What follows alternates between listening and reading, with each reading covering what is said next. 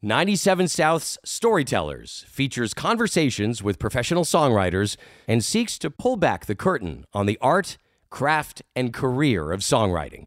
We'll bring you to those magical moments of creativity that have delivered the inspiring songs that make up the soundtrack of our lives. Hi, I'm Paul McGuire, and today I'm talking to the one and only Sass Jordan. Born in Birmingham, England, or Birmingham, Sass Jordan traveled the world with her family, which included a sojourn in India, before settling in Montreal in the late 60s. Billboard magazine once dubbed her Album Rock's top female artist. She is Canada's Queen of Rock and a Renaissance woman whose career is filled with impressive highs, including her duet with Joe Cocker on the Bodyguard soundtrack, one of the biggest selling soundtrack albums of all time. A songwriter, a Juno Award-winning platinum-selling recording artist, and live performer, she has also worked as an actor, taking on the lead role of Janis Joplin in the off-Broadway hit musical Love, Janis. She became a national TV personality as one of the judges on the ratings blockbuster Canadian Idol. In 2003, she shared the stage with the Rolling Stones, AC/DC, and others as part of the history-making SARS relief concert in Toronto. As an entrepreneur, Sass has launched her own Kick-Ass Sass wine brand, and she continues to write and release new music. I have a feeling your voice has always been heard. When you were a kid, there was classical music in the house. And then you discovered rock and roll. I want to start there if we can. Were your parents like listening to you?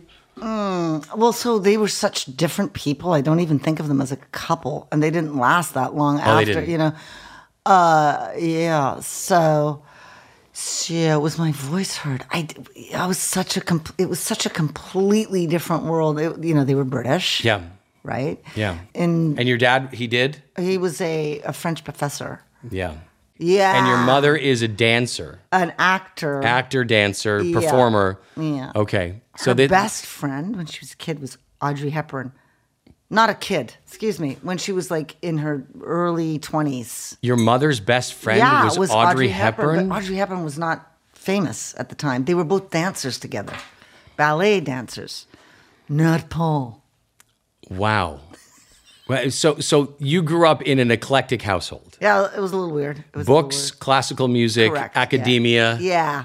And then my mom, who gave up all her artsy-fartsy stuff to have children. Yeah. Because that's what you did in those days, apparently. Yeah. I wouldn't have. No. But I mean, I well, come in from a those different days, time. it was a nurse or Housewife. Housewife. Yeah, but she was a dancer, so she gave up her dancing career. Well, she had already stopped that. She had, and okay. she had become an actress. Yeah. So she was on stage, and there was this really famous area in London. I'm telling you, like The West End? it's called Drury Lane. Drury Lane, okay. Yeah, Yep. and so she was doing plays on Drury Lane and stuff like Yeah. that, and musicals and stuff like that. Okay, so were they aware of the fact that they had a child to... No. No, I was like a super quiet child, as far as I know. I know you don't remember, but as far as... Yeah, super quiet. I lived in my own world of stories and ideas. And I used to take the other kids, and I was like the leader, always getting us into trouble. Yeah. Yeah. But quietly, Quietly getting people into trouble. Yeah. Sleek it, as they say in Scotland, in Glasgow. Yeah. Sleek it. Yeah. Which is kind of like, yeah. you know what I'm saying? Yeah. So sleek it, and also really into books. I loved books. I loved to read. That's really what I did, and played outside. Well, that sounds like the dawn of a storyteller to me. I guess so. Yeah. Yeah, it does make sense. Right? Mm-hmm. So when did you decide, artistic parents, whether you like it or not, that's going to rub off, right? Yeah, I would assume. Yeah. When did you notice it was kind of rubbing off? Some people rebel against that stuff, right? I'm going to go be a mathematician. I'm going to go be an architect. I'm going to go join. That would have been so cool. I'm going to be on go become a fisherman or whatever. But you decided. When did you realize that you had some artistic leaning? How young were you when you realized that I kind It of was when I was living in India. I was 8 years old and living in India because it was all my idea.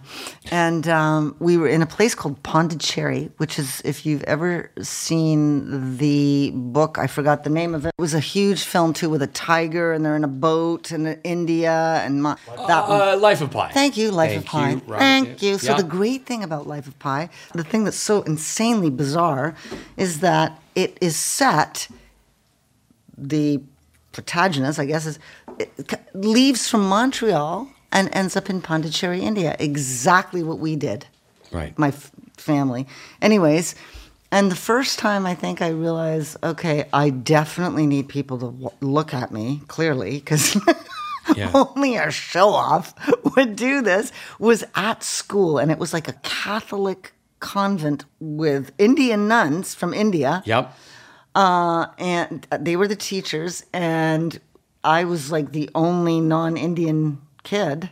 Easy to hide, easy not to Really attract easy to attention. hide. Yeah. And we all have these outfits on, these like blue school outfits. And it was some kind of, I don't even know what it was, some celebration or something at the school.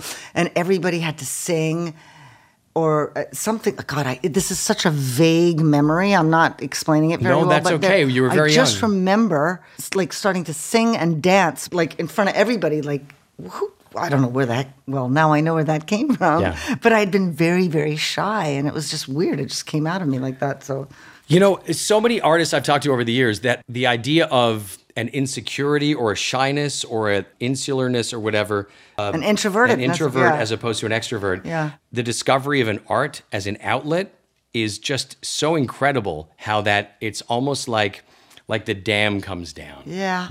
and then that happens, and then you realize there's a strength and a power in that. So there must have been a moment where you realized that there was some sort of a strength and a power. The fact that you had the talent to back it up, obviously there, a voice, a charisma, a confidence, whatever that might have been. You don't think of any of those things. I know you don't what I think mean? about them in the moment. Because the thing is that I just knew. It was actually when we came back to Canada, and my brother and I discovered that you could change the channel on the radio, and Yeah. all of a sudden something different was coming out, and it wasn't classical. The very first song was The Band, The Night They Drove Old Dixie Down. It's the first time I heard anything. Pretty good track, yeah. Like insane. It was the first time I heard drums. Like, Oh my God. I'm lying. I mean drums in a Yeah. a song like Yeah. that instead of like in India. Yeah, sure. It's so good. India, it sounded like the That drum. sounded really good. Holy Hannah. Anyways, yeah. Okay, so the idea of having a base of classical music in academia, I know. and then discovering rock and roll. Yeah. What a sea change. What It a, like, was too. you know? Joyous? I was just like, this is it. I know this is what I'm going to do. I'm going to do this. My mom says I ran. She was coming home from when did that song come out? Like the 1960? I don't know. I was 9. 70? So Yeah, I would have something like been. It would have been 1971 or something. I know. guess. We'll get our fact checkers to check I on that have one. no but- idea. This is a very long time ago. No, I kids. know, but you heard that. So somebody that's raised on classical music, and that's what you understand that comes out of speakers. It was And this insane. is the structure of things. Yeah. Classical music, which is wonderful and which is, amazing of and course, huge and it's enormous, but yeah. and then all of a sudden, This. the dam is open and anything goes. There's no Cain in my name. And I can hear his voice. I can hear Levon's voice. Yeah. And the story. He's telling this incredible story.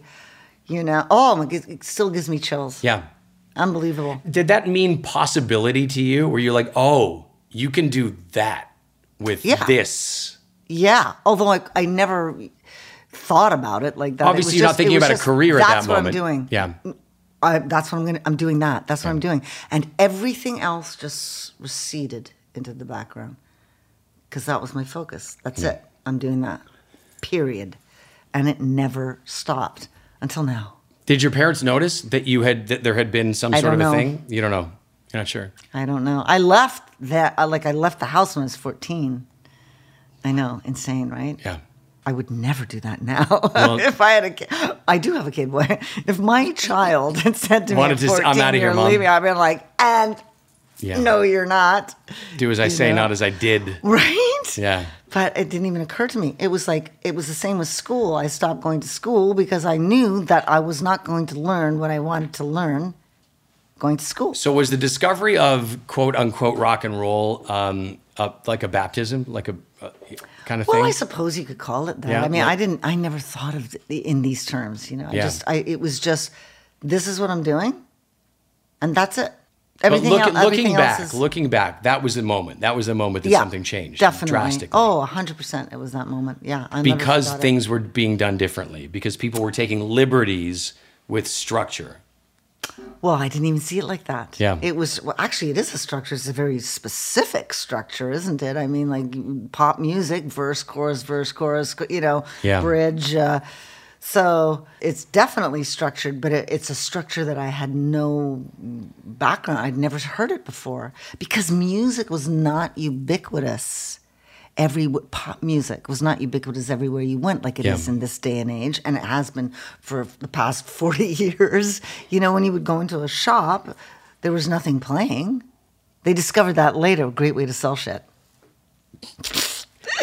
Yeah. When did you realize that you had an instrument? When did you realize that you naturally had an ability? I never realized it. It wasn't a question of realizing anything. It was just that. This is what I got. I got to use this. Figure it out. The fact that when I use it, people react in a certain way, that didn't trigger anything? No. Well, so when I first started singing in bands when I was 14, Sweet Thunder, don't laugh. No. What do you mean? Sweet Thunder's great. It's hilarious. No, it's fantastic. Sounds like somebody with a bad case of cat. Anyway, we were young. What did we know? I like Sweet Thunder. I love that about you. Anyway, so that was the first band. And I didn't look, if you thought the coolest name ever in the world happened when you were 14 years old, we'd be having a different conversation, right? The fact that you can giggle about a name, Sweet Thunder, that happened, that's amazing. I still giggle. I giggle about my names. Name. What do you mean? You giggle about your name? Ass with an S on the front? Come on. Or when you arrive at a gig in the middle of nowhere and there's a sign and it says, they've run out of S's. So it says 5 Ass Jordan and musician. And not musician, and magician.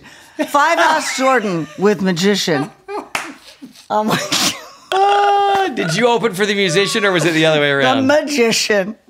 No, the magician opened for me. Goddamn right. Thank God. Goddamn right. Goddamn right. But he didn't make me disappear. 5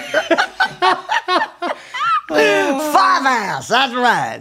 5 Ass here for your entertainment. So you have a superpower though, right? Like your voice is a superpower. No. Well, okay. Newsflash, you do. Well, I always didn't have. think that. I know you didn't think that then. And I didn't have it. It sucked. You should hear the stuff from before. You didn't have this then? No, it's the most bizarre thing you've ever heard. Okay. It's like flat and it has no person. When I say flat, I don't mean tonally flat. I just mean no emotion. It sounds like this sort of flat.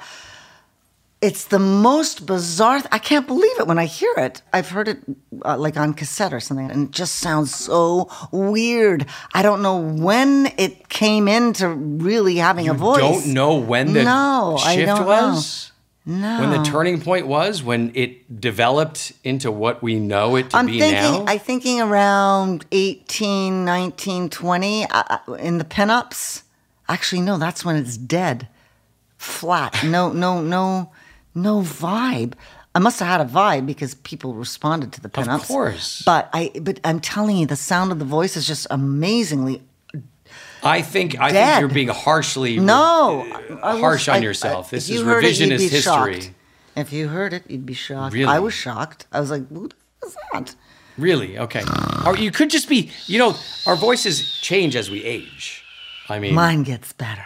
By the way, fine wine. not that long ago, I interviewed Anne Murray. This is maybe, 10 years ago, whatever. And she said her voice had never been better. No, I agree. I totally know what she means. Mind you, it all depends on what you like in a voice. I like the sound of wisdom, a life lived. Use that word. Yeah. I like that. But then again, I am an older. I'm one of the elders. So yeah.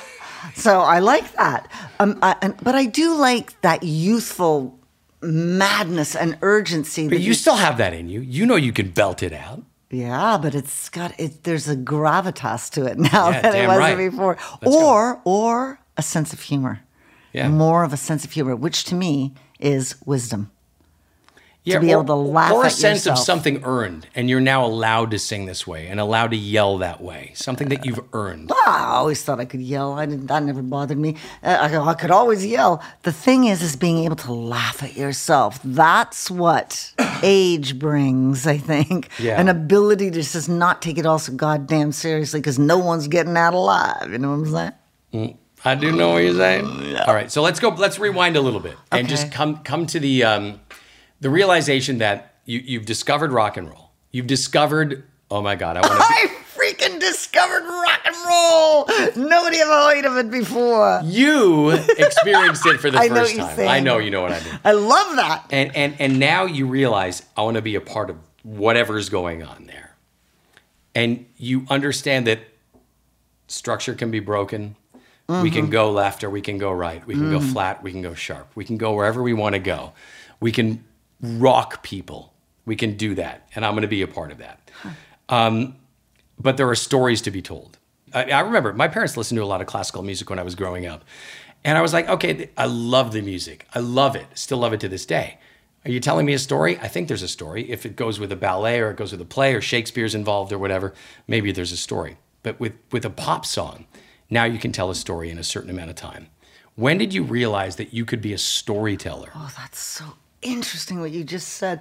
But didn't you find that when you listen to certain pieces of music that you would create this classical music? So it's definitely a story, but it's told in a different way. It's a great point. You make up your own stories. That's it. And there's something magical about that. To something instrumental. Correct. That's exactly right. No lyrics. So when I write a song. What a great point, yeah. Yeah, when I write a song, I'm forcing you to listen to my version, my story. Although you will still extrapolate it and make it into how you hear it. I know that because I've spoken to lots of people who've heard songs I've written and they're just, I love that song about blah, blah, blah. I'm like, what the are you talking about? Oh, that's not what it's about, but okay. Well, Sass, it's yours now. My experience of interviewing songwriters for a long time is that so often, over and over again, I hear that when a songwriter writes a song that's about something so specific to them that they think nobody's ever going to hear it, like this specific thing, we can never release this as a single, we can never do this.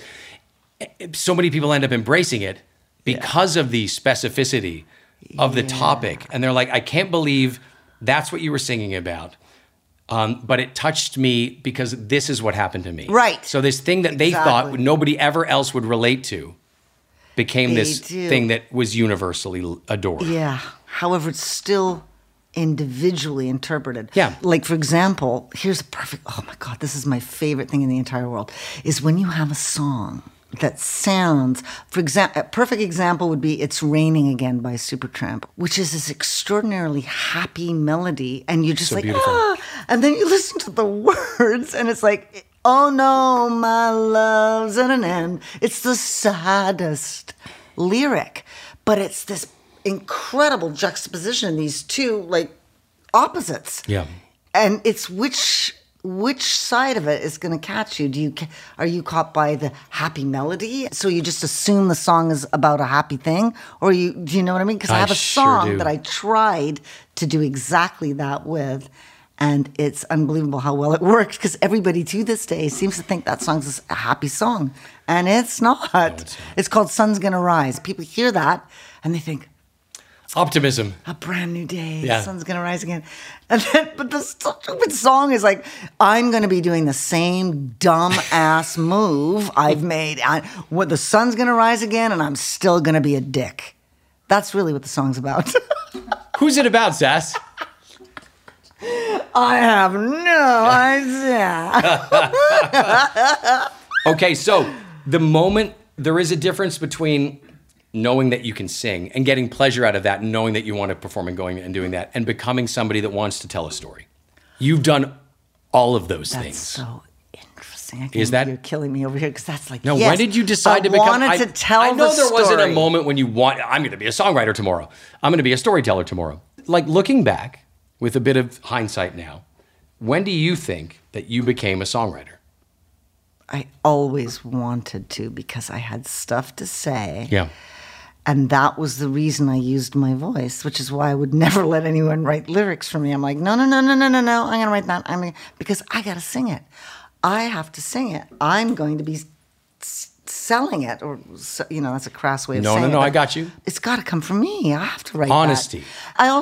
I was always writing lyrics and poems from like the age of 12, like nonstop. Actually, even younger. So, what were you writing about? Oh, just the most inane. Like flowers, dogs. Oh, God, no. About how terrible life was and how hard done by I was and how... Deeper than dogs and flowers. And death really? Oh, yeah. A little macabre. I was a drama queen. I don't know how you could possibly miss that. I don't get that from you, though. I'm totally teasing. You're a peddler of joy. No, it was all, angst. Full-on teenage angst. Yes. Yeah. Amen. Oh, yeah, full on. Yeah. So I would write about all that stuff, and a lot of it was really lame. Well, most of it was lame. I still write I don't lame think shit. that's lame. I think that's real. Well, yeah. Isn't it? It's real when you're doing it. You wouldn't want to read it. You'd be like, okay, I get that you might not want to publish it or maybe reread it, or if it's your kid's journal, you might not want to, come across it. Right. I get it, but it's real, and that's not lame. Nah. You shouldn't diminish it like that. That's honest. Right? It was shit. No. I'm not going to lie. I know, forgive me for asking a bit of a rote question, but do you remember your first attempt at writing like a rock and roll song? You don't? Okay. No. I don't even remember the first song I wrote. I don't even, which one was, I don't remember anything. Keeps me young. Yeah. Okay, so, keep erasing the Past. RAM, the random access memory. Exactly. Wipe the RAM. Exactly. Okay, I got you. Yeah. Do you remember the first time that you realized the power of sharing something that was so personal with an audience and them reacting to it? Songwriters have that power, right? Like again, that's another fascinating, because I see it the other way around. Okay. I see it as being the listener and having a song or an artist or a singer or whatever do something that made me go, oh my God, I'm not alone. Somebody else feels like this. Yeah. And that was really the actual motivation behind the whole thing, was the feeling of like, I want to do that. I want to be able to touch someone else the way I felt by like Bowie or John Lennon or, or Pink Floyd or whatever the hell I was listening to, which was, that's an endless list. But that I wanted to be the perpetrator of that in someone else. And if it was just one person, it was going to be great, but it would have been better if it was a million. And how old were you when you had that epiphany? Right away. Right away, huh? Like 12, 13, 14? No, right from the 9-year-old hearing The Night They Drove Old Dixie Down. It was just like, whoosh, everything changed. But it happened for you. You manifested that. To use a term that is overused by millennials right now. But you did. You thought about that and you made it happen. You became that person who was the voice. Right. Yeah. But I think everyone can do that. Not everyone can do that. But I think if it's really... That's what I mean when I said everything else receded into the background. It just disappeared because my focus was laser. That's what I want, and that's what I'm getting.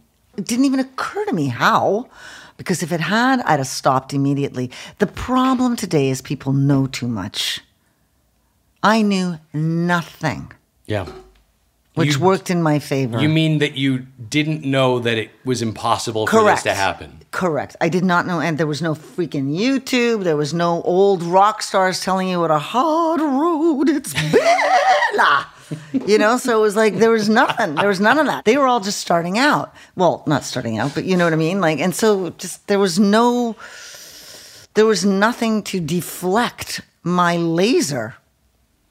Can we dig into songwriting a little bit? 97 South Song Sessions, we embrace the art of songwriting, celebrate songwriters. You have, obviously, in the way that you've been answering my questions, you don't seem to take your voice, maybe you take it, do you take your voice for granted? I love my voice. I love your voice. It took me Everybody years loves your to voice. no, they do not. Just That's so not true. It took me years to love my voice because when you first hear, do you remember the first time you heard yourself talking on tape? Yes, You I were, was like, a small horrified? Scottish girl. Yes. Yeah. Yeah. I totally know what you mean. It was so I was bad. a small Scottish girl. Even- Because your voice hadn't I was broken so yet. high. Oh my God. Even so when I first started cute. working in TV in the early 90s, it's so high, I'm so up here. Now I sound like a man, right? I'll sound like a man. Who's the big man here? Oh my God. But yeah, no, I love my voice, but it did take me a long, long time to like it. It did. It used to make me cringe. I don't know why. Who knows why? When did you first sing in front of an audience? You don't, just the last time that you can remember. How young were you? Was it a you school know what? thing? I just thought of something at school, A but I band was a thing? flute player, and I was playing the flute, and we did Jethro Tull Bourrée. And it was a three-piece. It was a drummer. You played a bass flute in a player. Jethro Tull cover band? Well, it wasn't a cover band. That's it was pretty vital. It was a school talent show. It was a school talent show. And I was a flute player, and I loved Jethro Tull, and I loved this song. And Of the bass course player you loved did. it. And so we freaking did it. And I don't know if it sucked or not, but I remember the audience being absolutely like, oh my God, this is so amazing. So I think that might have been, well, I already knew I wanted to do it. Okay, never done karaoke, didn't exist, whatever. No. Like, whatever. So what, but your range, Oh. your access to your voice, what you can do, your range, you have a wide range. I do. You do. I I know. Mathematically speaking, know. you have a wide, Unbelievable. and you take it for granted. Well, everyone takes everything they have for granted, don't they? Yeah, I guess they do. You're thin. I'm sure you take it for granted. Ouch. Well, you're not fat. That's what I'm That's saying. what I know. Thank you. Okay, so when did you realize that you could make people feel something with your voice? It's very odd to think of yourself as having some kind of power. Do you understand? Yeah. Like, I don't see myself like that. I know that you're very humble, and I'm not. just- I realize that this entire interchange is a strange thing to ask you to self-reflect yeah, about 'cause I don't- these moments. power. But the idea of songwriting, the idea of again, I take you back to that thing that I said about the songwriters that I've interviewed, where they realized that an experience they've had that they thought was so personal that they wrote about became Something that embraced. everybody, yeah. They're like, I can't believe that became a hit. Rocks or and whatever. roll. Right. Yeah. That kind of thing. So you've got that voice that you didn't know you had, and then you discover, and now you're looking back on it and you're kind of dismissive of how I know what it is. okay. So it's not the voice. It's the intention behind the voice. That's what it is. Okay. And that's how I know. There you go. I know exactly that. Luckily, my voice can express the intention. It's like Tesla said, everything's energy, frequency, and vibration, and that's a fact. Yeah. There's beyond a shadow of a doubt. So I know that I can express extreme emotion, and it's going directly into where that's coming from in me.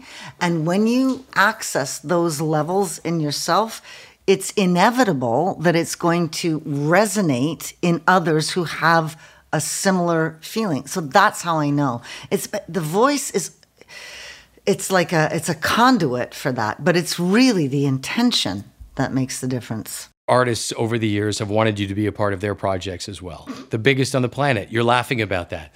You shouldn't laugh about that. No, I just think it's hilarious. Like, how did that happen? So tell me about the best. Tell me about the best phone calls you got. Well, Alex Van Halen. Yeah. But I didn't know it was him Because it's like the 90s. Nobody has cell phones, nothing like that. It's the 90s. I'm home. Phone rings. It's him. But he doesn't say it's him. What does he say? He says, "Hey, can you come up? Can you come up and sing? Can you come up and sing on some songs? We got some." And I'm like, "Who is this?" Are you living in Los Angeles at the Yeah, time? Yeah. Okay. Coldwater Canyon Yep. and Ventura Boulevard. Sounds- I'm just north of the boulevard. Phone rings. So, yeah. Caller ID? Caller ID? No caller ID. No caller ID? God, no.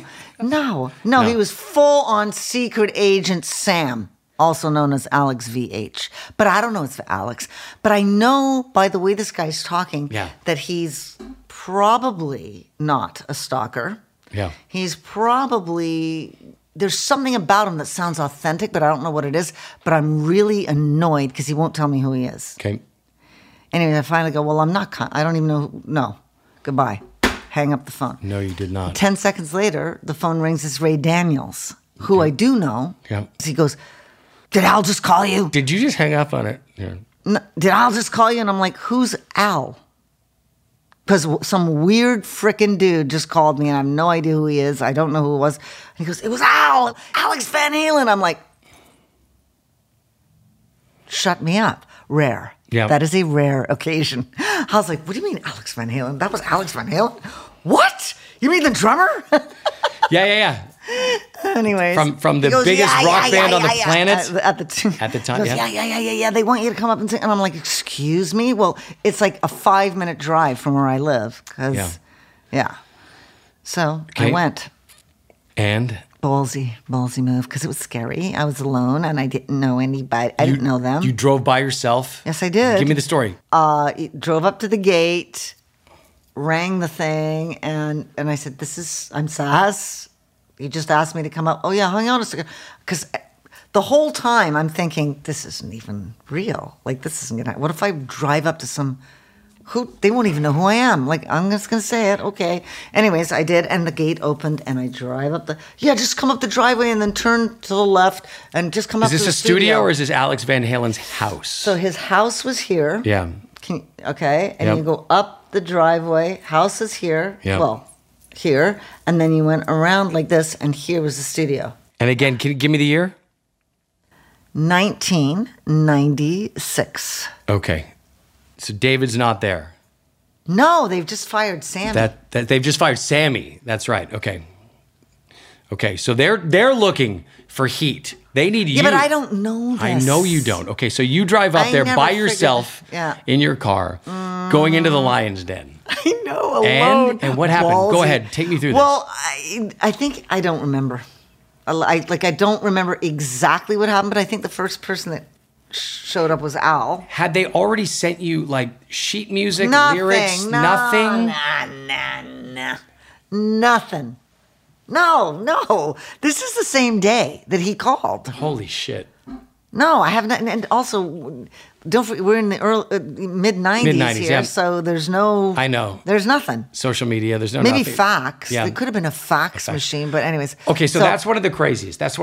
Getting a cold call from Alex Van Halen. Yeah. To come and I don't come know by. how he heard of me, though. What ranks up there as in other stories where you just had an out-of-body experience where you're like, I can't believe this is what's happening to me right now? I know you were on the road. You toured with people. Oh, I know. I just thought of one. Okay, so the first time I was on a stage that was in front of 30,000 people, or about that many, or 20,000, I don't know, whatever. It doesn't matter, Give or 20, take 30. a couple. Yeah, it was in Montreal. I wasn't the band. Okay. I was just backstage and happened to be on the side of the structure of the stage. It was the police.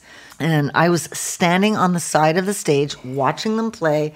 There's the crowd. I'm watching them play. I can't believe I'm standing on a structure with the police, who I loved. I freaking loved the police. Yeah. And watching them this close. And all of a sudden, I start to notice this intense energy in my body, like buzzing, like... And I realize that it's because I'm standing on a physical structure that 20,000 people are focused on. All that energy is going to that structure. And just because I just happen to be standing on it, I'm receiving it as well. Oh. It was the most, and it lasted for like about 4 or 5 hours. It was like a high. Well, it's very psychedelic, right? It was intense. Yeah. And I was like, that was also the beginning of realizing that energy is a hell of a lot more than just a word. I was like, what the hell? I'm definitely doing this. So, we celebrate storytellers, songwriters. And you've written songs, and you've been a part of the reason why so many people have been inspired to write songs. And again, I bring you back to the thing that I said about the personal becoming so ubiquitous, becoming so like universal. What do you love telling about yourself? Is there something that drives you to need to write something down, or do you prefer being the muse for somebody else? Do you love, like, is there in your life, have there been things that have happened to you that you've said, I need to write this down? No. This is good. Never? No. That's not how I write at all. No. How do you write? I write, sometimes I like to write titles. Like somebody will say something and I go, oh, that's a great title for a song. Yeah. It's a great idea for a song. Yes. But how it works usually for me is I always work with someone else. They write the music. So I write the melody and the lyric. Yeah. Sometimes they write the melody. I don't know, but I'll fit the lyric into their melody or what have you. The music informs the story. It's the music that gives me, I see a film. Every time I see a film. You visualize it. And then it's as if I get out of the way. I don't even know I'm me anymore. And it seems to just go. It's the weirdest thing. I don't know how to explain it. Like lines will come through. A line will come through and then I'll need a rhyme for that line. So I'll go, back, slack, hack, mac, tack, whack, jack. Yeah, you Dr. Seuss it, yeah. Exactly. Yeah. And then I'll find a word that works for that as a rhyme, and then the rest of the sentence appears. It just appears. I don't know where. It's the most bizarre thing. And if I get stuck, I got to go take a leak. If I go take a leak, right when I'm there, downloads. It's bizarre. On the throne? Yes. Yeah. God damn. TMI. Some of the best. No. I don't think you're alone. I think that's. Because it's like you got to distract yourself. I got to go. Lots of writers have gotten rid of the block. Because the thing is usually you can't go take a pee because you're too busy. Yes. I'm too busy. I don't have time. And finally, it's like I gotta go. I gotta take a leak. I gotta go. And that's when it downloads. Okay, I'm going to try and keep this together for a second. What's the most honest you've ever been in a song that you've written? The most vulnerable and honest you've ever been in a song that you've written? Words on paper. High Road Easy. Yeah. Why? Damaged. There's many. There's so many. So you've never been worried to be vulnerable and open? No. In songwriting? No, because who knows if it's true or not? Nobody. For those of you listening, she just winked at me. Yeah, I did. Well, there's people watching too. Anyways, the fact of the matter is it doesn't really matter because nothing you feel or say is original. Ever. Don't worry about it. Nothing you can say or do or be has ever not been done before. However, it hasn't been done with your particular frequency. Yeah. So I will give you that. What inspires you today to write? Do you still get inspired to write, or are you kind of like, my story has been told? No, God, no. I know you love the blues. I know you love singing. Your voice is a dream, by the way. And your voice is such a unique instrument. And I think you've undersold it here today. Congratulations. Okay. We all disagree completely with how humble you are about your voice. Well, it's uncomfortable. Well, good. Just deal with it. That's what we're doing. Even when you like joke around and you go a little bit up, it's like, oh my God, that's such a great voice. Your voice is amazing. Yeah. The fact that you're able to do what you do and make people feel a certain thing is a real gift, right? You must realize that I do. Yeah, you must realize that. There's a responsibility. Well, it's all about healing. The whole thing is about What does that mean? That's what I really want to do, is heal myself. I mean, this is just, again, Go ahead. here we go into the cliche. It's okay. So it's heal myself. Any old traumas, any old yuckiness, all of that. And in the doing of that, being given the opportunity and the gift to actually share that with someone else who might have felt the same way and who has the same experience, all that not the same experience, but similar, resonant. So it's extremely important to me that, to me, music is entirely about healing. That's what it's about. And I don't think there's any other reason for us to be in this hologram.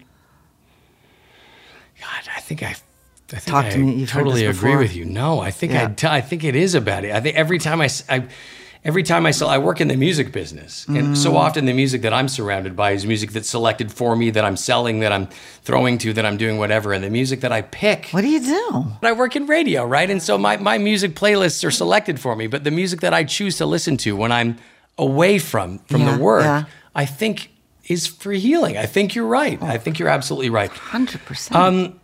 Songwriters, people that feel the need to get their feelings out in that particular world, that particular art form. Any advice for them? Any advice for people who want to be a songwriter? Well, there was an absolute focus that that's what I want to do. But you didn't say, I want to be a songwriter. You never, I mean, I don't, unless I misunderstood what we talked about. I did, in the sense that I want to tell stories. Okay. I do want to tell stories. I want to tell stories of how I felt about something, because the stories that other people told about how they felt affected me so deeply.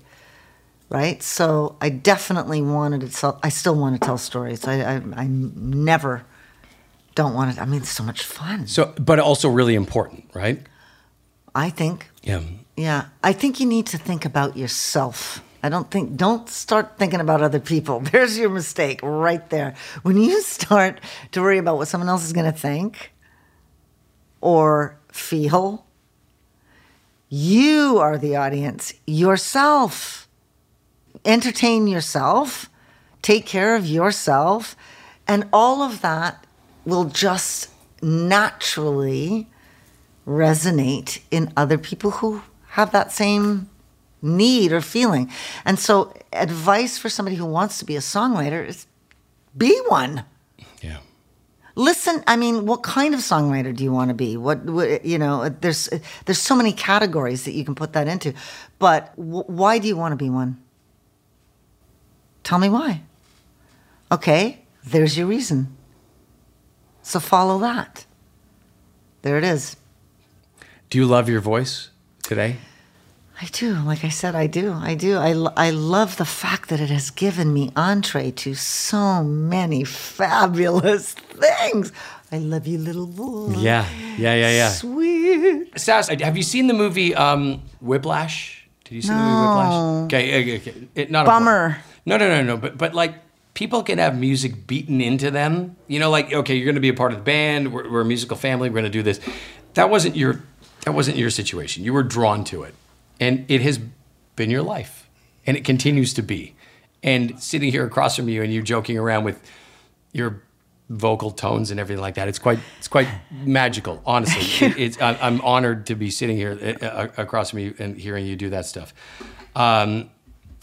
What is this is such a simplistic and ridiculous question, but what does music mean to you? I know you said healing. You said healing. Yeah. That's it. It's healing. For you, music can be healing for you? For me and for and that's what I use as a healing tool. Yeah. And it can be community. Yeah.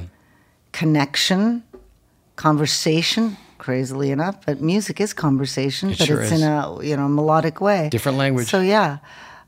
It's not my whole life, but it's a huge part of my life. No, I know. Yeah. Well, you've done so many different things. Do you still love singing? I do. Yeah? I just love playing with other people when it's a magical moment, just something hits. That Just collaboration. magical. Yeah, when the band is just like, oh God, yeah, it's the greatest. Okay, so I love jazz. I love the blues. Me too. You're doing that right now. Is that your focus right now?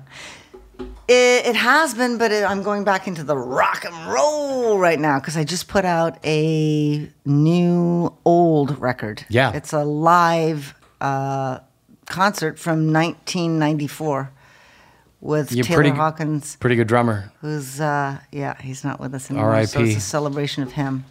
Really quickly, I had a chance to hang with Taylor in Hamilton at the Junos when he was playing with Alanis Morissette, pre-Foo Fighters. So this is maybe right before. Yeah. It's after you. Well, yeah. Right? Yes. Because you, then Alanis, then Foo Fighters. He's a wonderful human being. Yeah. Love him. So he played drums at a live event with you in 1994. But I discovered him.